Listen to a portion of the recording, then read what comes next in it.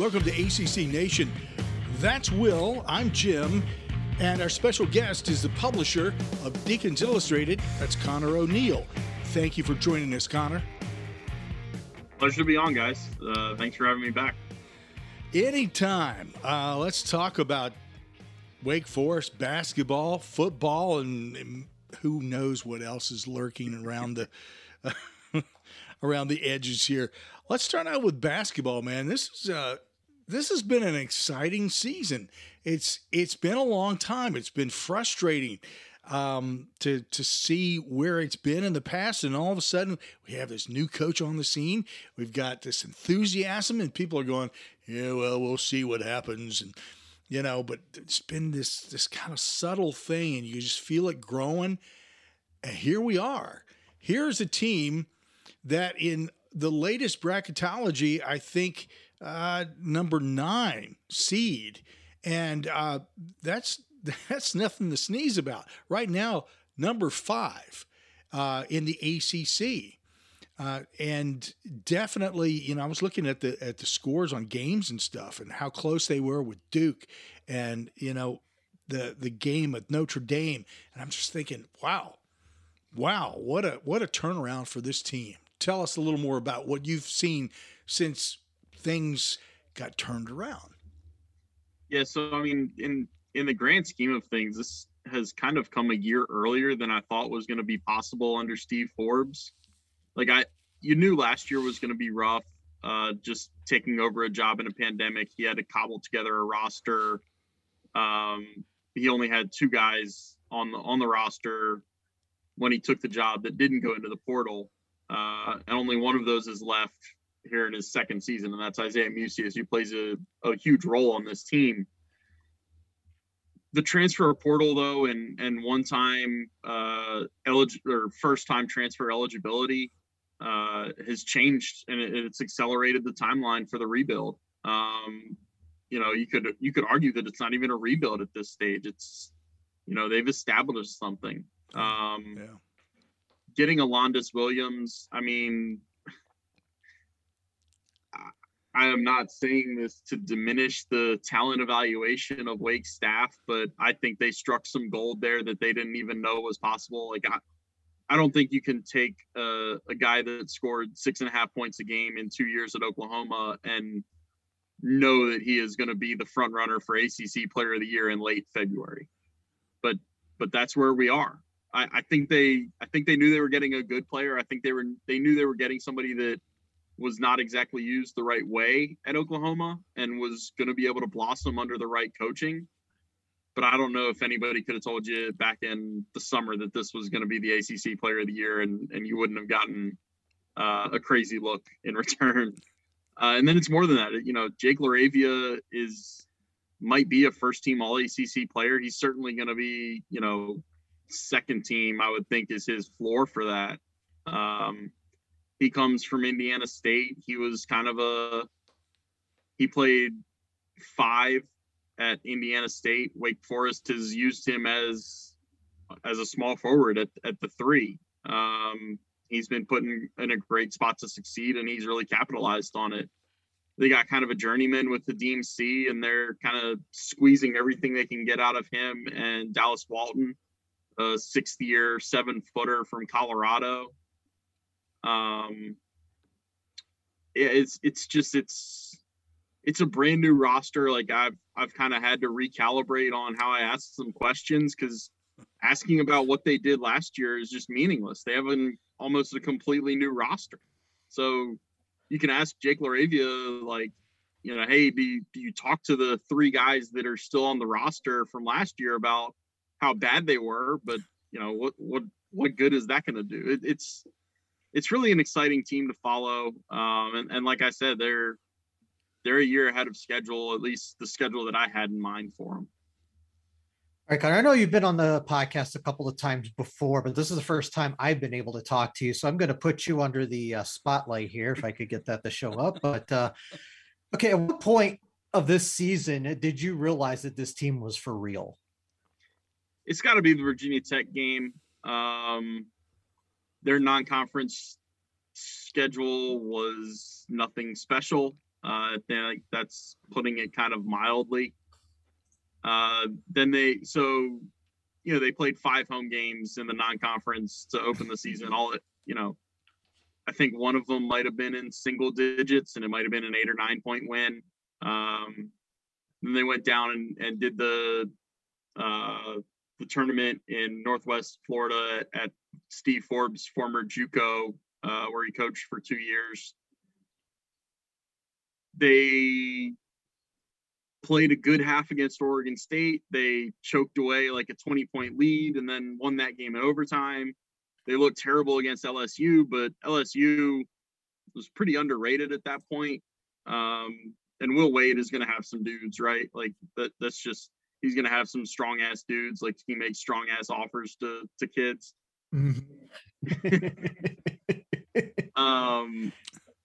So then they came back and they won an overtime game against Northwestern in the ACC Big Ten Challenge. But that was kind of, it's Wake and Northwestern. Nobody's paying particular attention to that game as far as the challenge went. Their ACC opener, Virginia Tech. I mean, Virginia Tech obviously hasn't had the season that we thought they would, but at that point, I thought Virginia Tech. I think I picked them 3rd in the league. Wake went up there. It was the day of the ACC football championship, so your attention is still on football season, and like this is the biggest Wake football game. One of the 2 or 3 biggest in program history. And the basketball team wins by 20 at Virginia Tech and just kept it was a 2 or 3 point game at halftime. And they just kept further distancing themselves in the second half. There was never really even a challenge from Virginia Tech as the game went on. And it was like, okay, it's, 12 points with 8 minutes left. All right. They've kind of got a good handle on this. Then it's 15 with 6 minutes left. And it's like, well, this is getting into the territory where like it would take a collapse to lose this game. And then it's like, it's 20 with 4 minutes left. They're going to run away with this thing.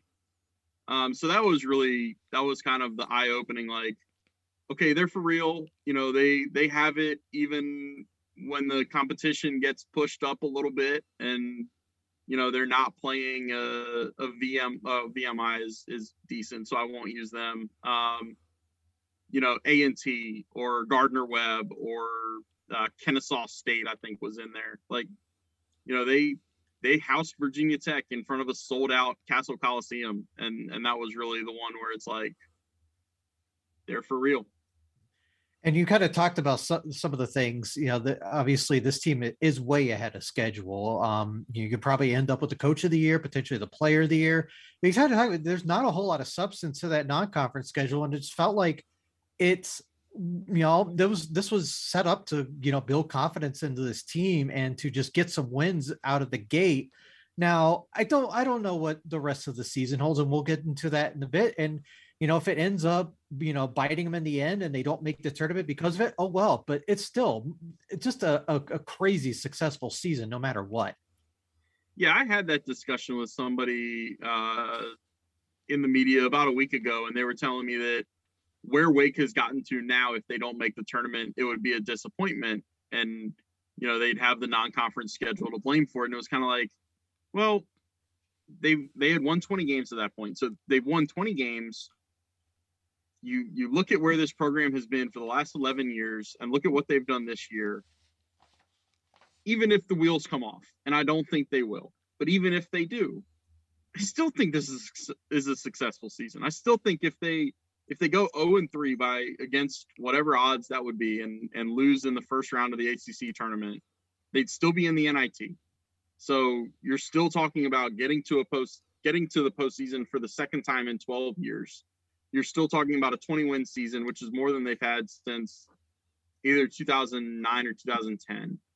I mean, it's still a good season in my book. It wouldn't be as good of a season as you would have thought was possible, but it's still a good season. And yeah, I mean, I think, I think it's ACC Player of the Year. I think it's ACC Coach of the Year. I've always, when I've had a ballot, I've kind of cringed at the notion of naming both of those awards to the same people from the same school, because I kind of have the thought, if you have the player of the year, then how good of a job have you done as a coach, really? Like, if you just have the best player in the conference, then you shouldn't have to do that good of a job as a coach. But I think coach of the year needs to be kind of a fluidly defined award. Like, does Steve Forbes get credit in kind of like a GM of the year for the job that they did in the transfer portal going back, 9 and 10 months ago?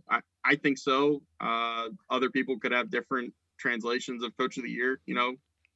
I hate to define coach of the year just based on the preseason media poll, because everybody and anybody can vote in that thing and sway the scales way too much. But that's my 2 cents. So you mentioned all the work they did in the transfer portal. Is this going to be a trend going forward, or is this more of what they needed to do this season? It's funny you ask that. I think I hadn't had a chance to listen to Coach Forbes' appearance on Josh Graham's show today, but he actually, I think, did address that and said it's going to be fluid. And that's kind of the same thing that I talked to him. I had about an hour-long interview with Steve on the phone after last season ended, and kind of right in the middle of, they had picked up, I think Jake LaRavia was the only guy out of the portal that they had at that point. They might have added one more in there. But, he's not committed one way or the other to saying this was a 1-year thing. We're going to put, 80 to 90% of our effort into 4-year players in the future. He's not gone the other way and said, we're only going to take 1 or 2 freshmen and we're going to spend the other, however many scholarships we have available in the portal. He's going to, evaluate what's out there. He's going to take stock of the recruiting legwork that you can do before the portal craziness starts and you get, 30 to 50 portal entries a day, right around like late March and into April.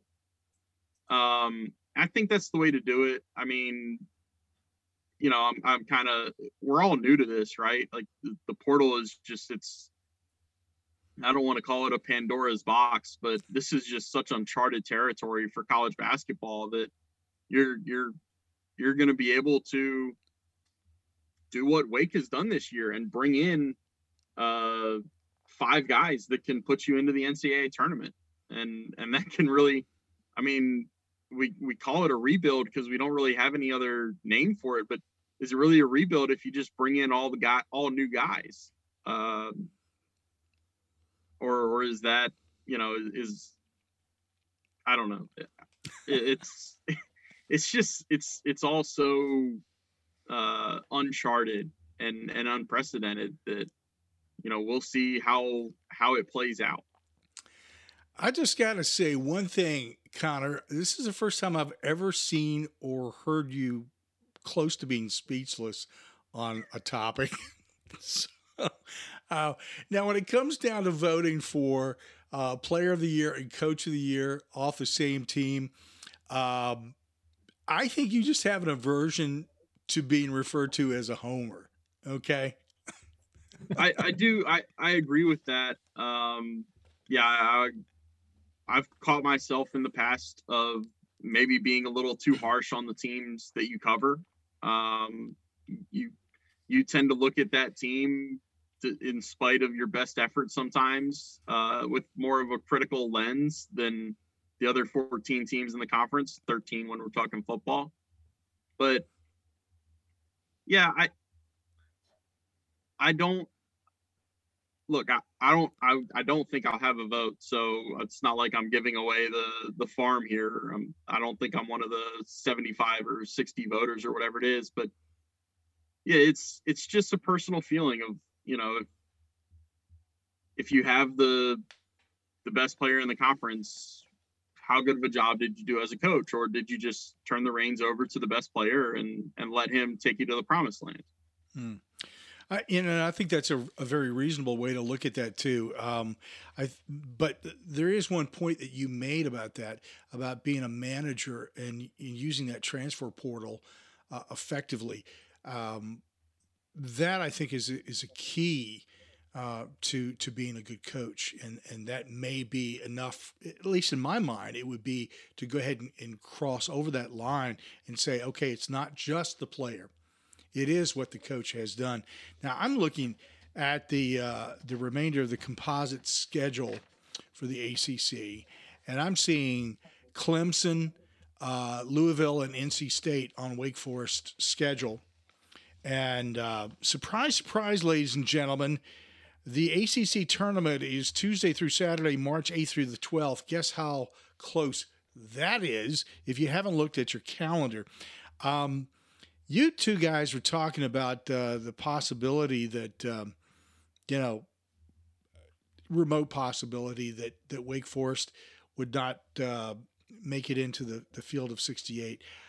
I just react to this, Connor, and we'll react to it as well.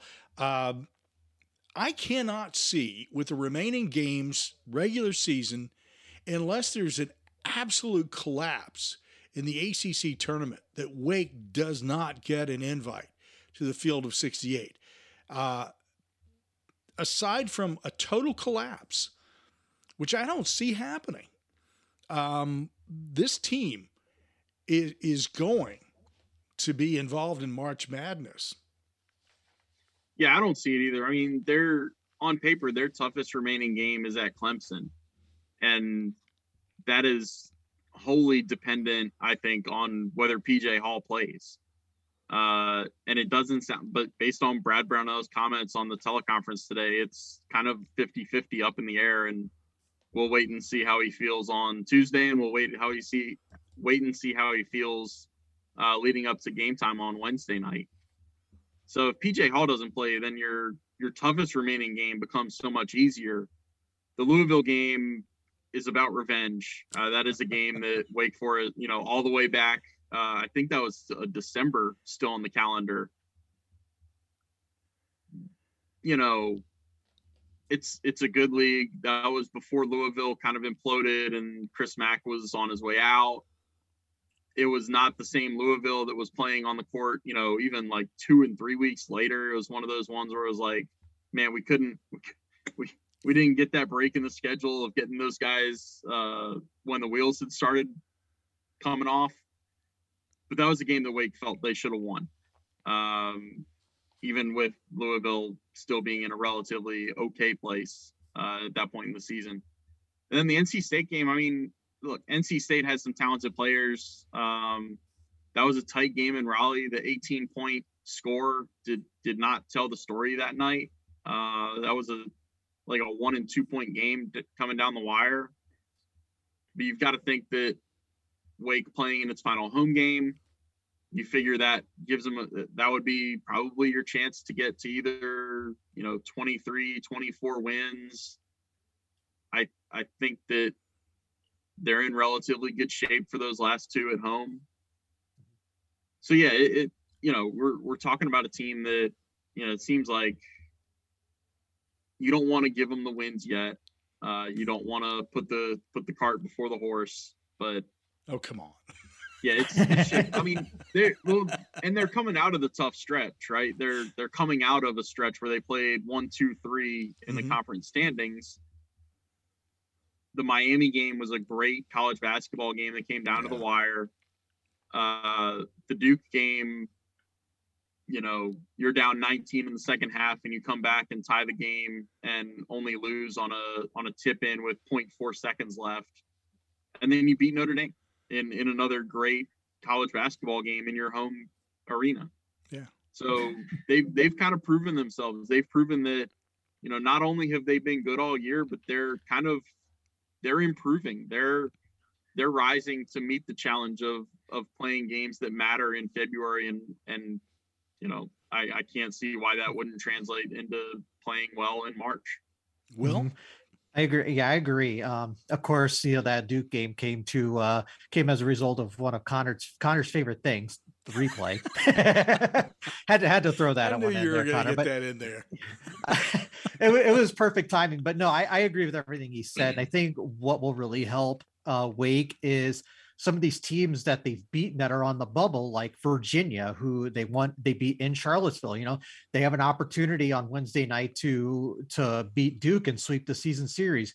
Virginia winning against Duke will only help Wake Forest in terms of their resume as well. Same with North Carolina. They beat them and they're on the bubble. They could really use the win. And same with the opponent they face on Saturday in Notre Dame. They need Notre Dame to continue to play well, as the season plays out. That's only going to really help them in terms of the NCAA tournament. But yeah, I agree with Connor as far as barring collapse, they're in at this point. Yeah, I think that's I don't think there's anything wrong with being optimistic here. I tend to be the glass half full type of guy. I'm looking at this team and saying it's 3/4 full at the very least. And I don't see anything collapsing there. That's exciting. I love to see that because I watched the struggles of this team for the last couple of years and just kept thinking to myself, how long is it going to be? Let me ask you a quick question here because you brought up Louisville.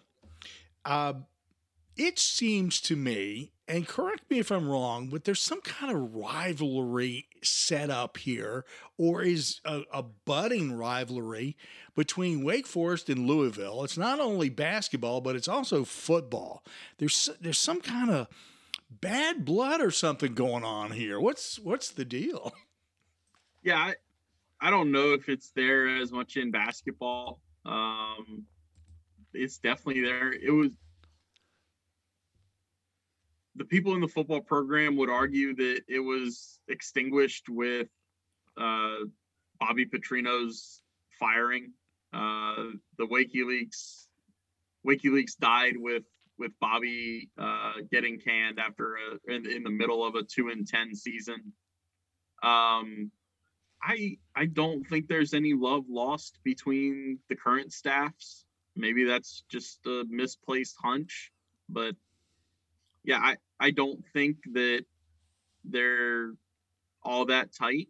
I don't think we're ever gonna get. I mean, the WikiLeaks stuff was a once in a decade storyline of betrayal and espionage, but I don't know if we'll have anything quite like that. But I do think you're onto something. That it's a good little rivalry. They're in the same division. Who knows how much longer we'll have divisions in the ACC, but for as long as they're both in the Atlantic, we'll have some fun with it. And yeah, it's an interesting dichotomy of schools, with Louisville being kind of toward the bottom they're not toward the bottom. They are on the bottom of the ACC's academic requirements, and Wake Forest is very much not at the bottom of that. So yeah, there's an interesting contrast of academia at play there also.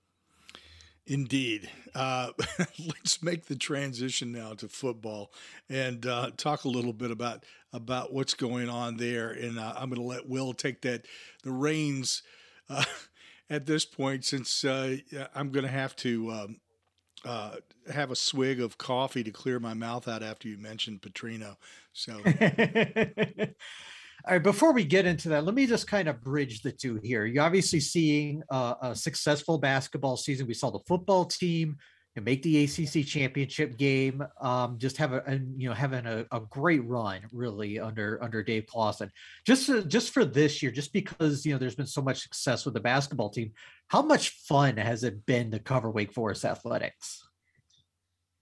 It's been fun. I'm a little, I'm not all that gung-ho in the answer, just because with extra attention and these extra wins comes the bigger media entities, and it's sometimes disappointing to see the access that they're given and compare it to the access that you're given. I understand it's part of the game, and it's I get it, but I don't have to like it. So that's kind of the one thing that would hold me back on that. For an example, like Sam Hartman never talked to the media during the week of football season. It was always he's too busy. He wants to focus on football. But then there's a big 2,000 word feature on ESPN where they clearly got him one-on-one, and there's a big 3,000 word feature on The Athletic where they clearly got him one-on-one. So it's like, okay, so he's not too busy, he's just too busy for you.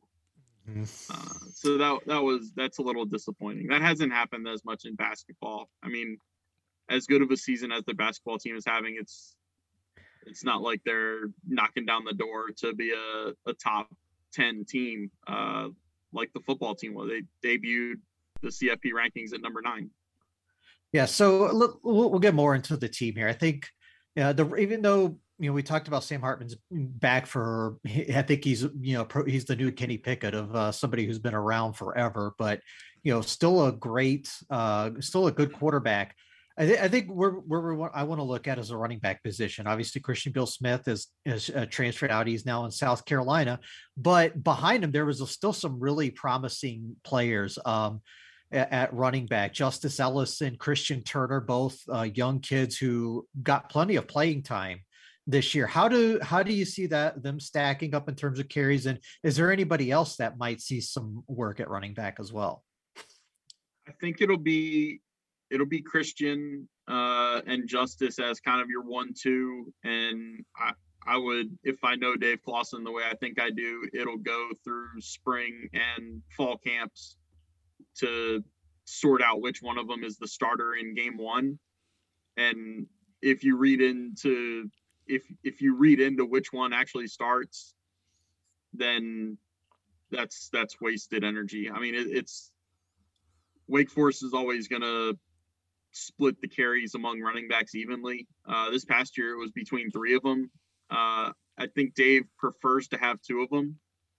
And so I think those would be the guys that you would tag as, these are our 2 guys. The third one would be Quentin Cooley. We saw a little bit of him at the end of the season. They had some guys nicked up. Christian Beal Smith missed a few games. I always forget there are 2 Christians there. It's really fun when they'd go split backs and you'd have Christian and Sam in the middle. Extra blessed in the backfield. Right.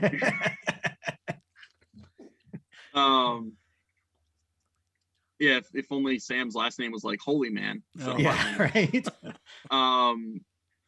Quentin Cooley showed some burst. He is, it was always fun to write about Wake's running backs last year because all 3 of them, Beal Smith, Turner, and Justice Ellison, were all basically the same size, like 5'10", 200 pounds. I think Quentin Cooley, if I recall correctly, is listed at 5'8", 220. He is very much a bowling ball running back. Yes. But you run that slow mesh and you run up the middle. You need somebody that can take some hits, whether they have the ball in their hands or whether they don't have the ball in their hands. So he could be valuable.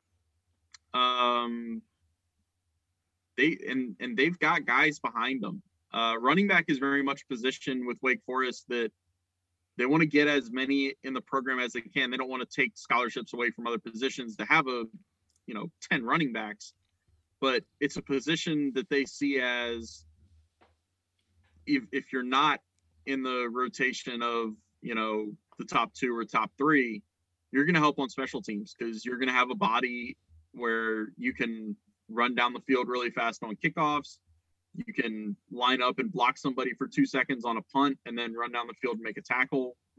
Like they really want to use their running backs on special teams. And so they've got 3 young guys. One, Will Towns was in the program last year and got in there on a couple special teams. I think he stayed under the 4-game redshirt threshold. Then they're bringing in 2 guys. One, Damon Claiborne from up in your guys' neck of the woods, Virginia. I think he went to, it was Prince William or King William High School. They won a state championship, I think, this year in the 2A. And then Tate Carney, and that last name should sound familiar because he's the younger brother of Cade. So, Carney, yep. so they're bringing in 2 more running backs, and that's actually the reason that Christian Beal-Smith had to transfer. Was he told the coaching staff all season that he was going to be gone. This was going to be his last season, and then after signing day in December and before their bowl game, he shifted course and said he wanted to come back, and the coaching staff had to tell him that they didn't have space for him. They had brought in 2 running backs, telling them both that Christian Beal-Smith was not going to be here anymore, and that's going to open up, a little bit of a window for you to come in and play. And so it was an unfortunate circumstance that Christian ended up having to transfer. And, there's kind of, I think both sides want each other to do well on that side of the transfer. I don't think there was any bad blood left.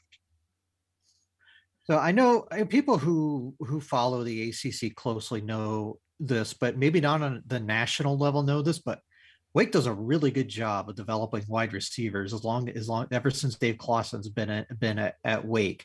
And, this has been no exception after last season. I think Jacory Roberson is gone, but everyone else is back. Plus the big, getting Donovan Green back healthy is just only going to make this wide receiving core that much better.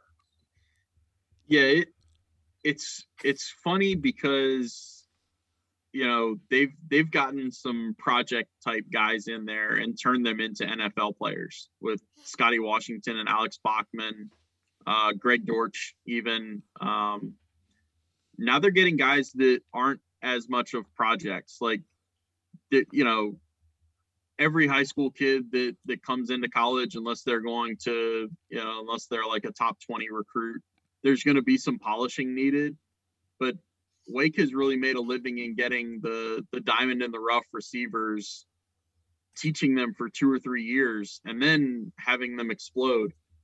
Now Donovan Green came in as a 4-star recruit. Like, Donovan Green, by the time he was a contributor by the end of his freshman season. It would have been really interesting to see last year, if he had been healthy, if A.T. Perry has the breakout season that he had. But now that A.T. Perry is broken out in the way that he did, now you're going to add Donovan Green to that mix. You've got 2 guys on the outside that are kind of horses for you. You still have Taylor Morin, who can play outside or he can play the slot. Keyshawn Williams, I mean, Jacory Roberson is the only thing that kept Keyshawn Williams from having maybe 700 or 800 yards last season. I mean, Keyshawn Williams is really primed to be the next in line of the slot receiver tradition that's kind of been established in the last 5 years. So, and they're bringing in one of their highest rated recruits ever, Wesley Grimes from the Raleigh area. And he was getting offers in the season from, I think he picked up a Notre Dame offer. He picked up a UNC offer, and he stayed committed. He committed in early September and stayed with Wake Forest through the season that they had. So I would not rule out some early contributions from him. Well, I tell you what, a lot of excitement going on at Wake Forest in both basketball and football, and I'd be remiss if I didn't bring this up. Now, Aaron Fitt from D1 Baseball has been our guest several times. We've talked about Wake. Aaron has always been sold on Wake Forest for the last couple of years, and he always ends up a little bit disappointed at the end of the season. Tell us a little bit about what to expect from Wake Forest baseball this season. So I think you've still got to have some tempered expectations. They lost a lot of talent. Mm-hmm. It's so far, it's so good. They swept their opening weekend. They won 2 blowouts, and then they won a close game on Sunday, a 6-4 game where they had to come back from down 2 runs. It's a team that spent a lot of the last 9 months not working on anything X's and O's wise. I don't even know what X's and O's in baseball would be.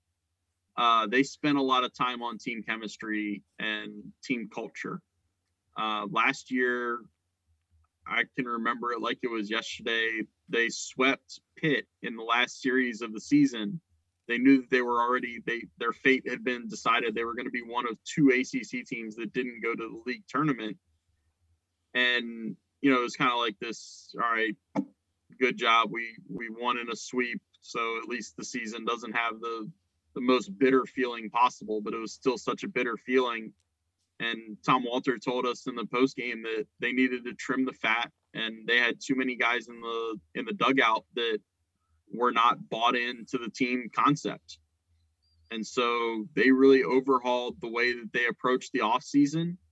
Of course, in college baseball, there's not really an off season until you come back onto campus because everybody goes and plays summer ball and that kind of thing.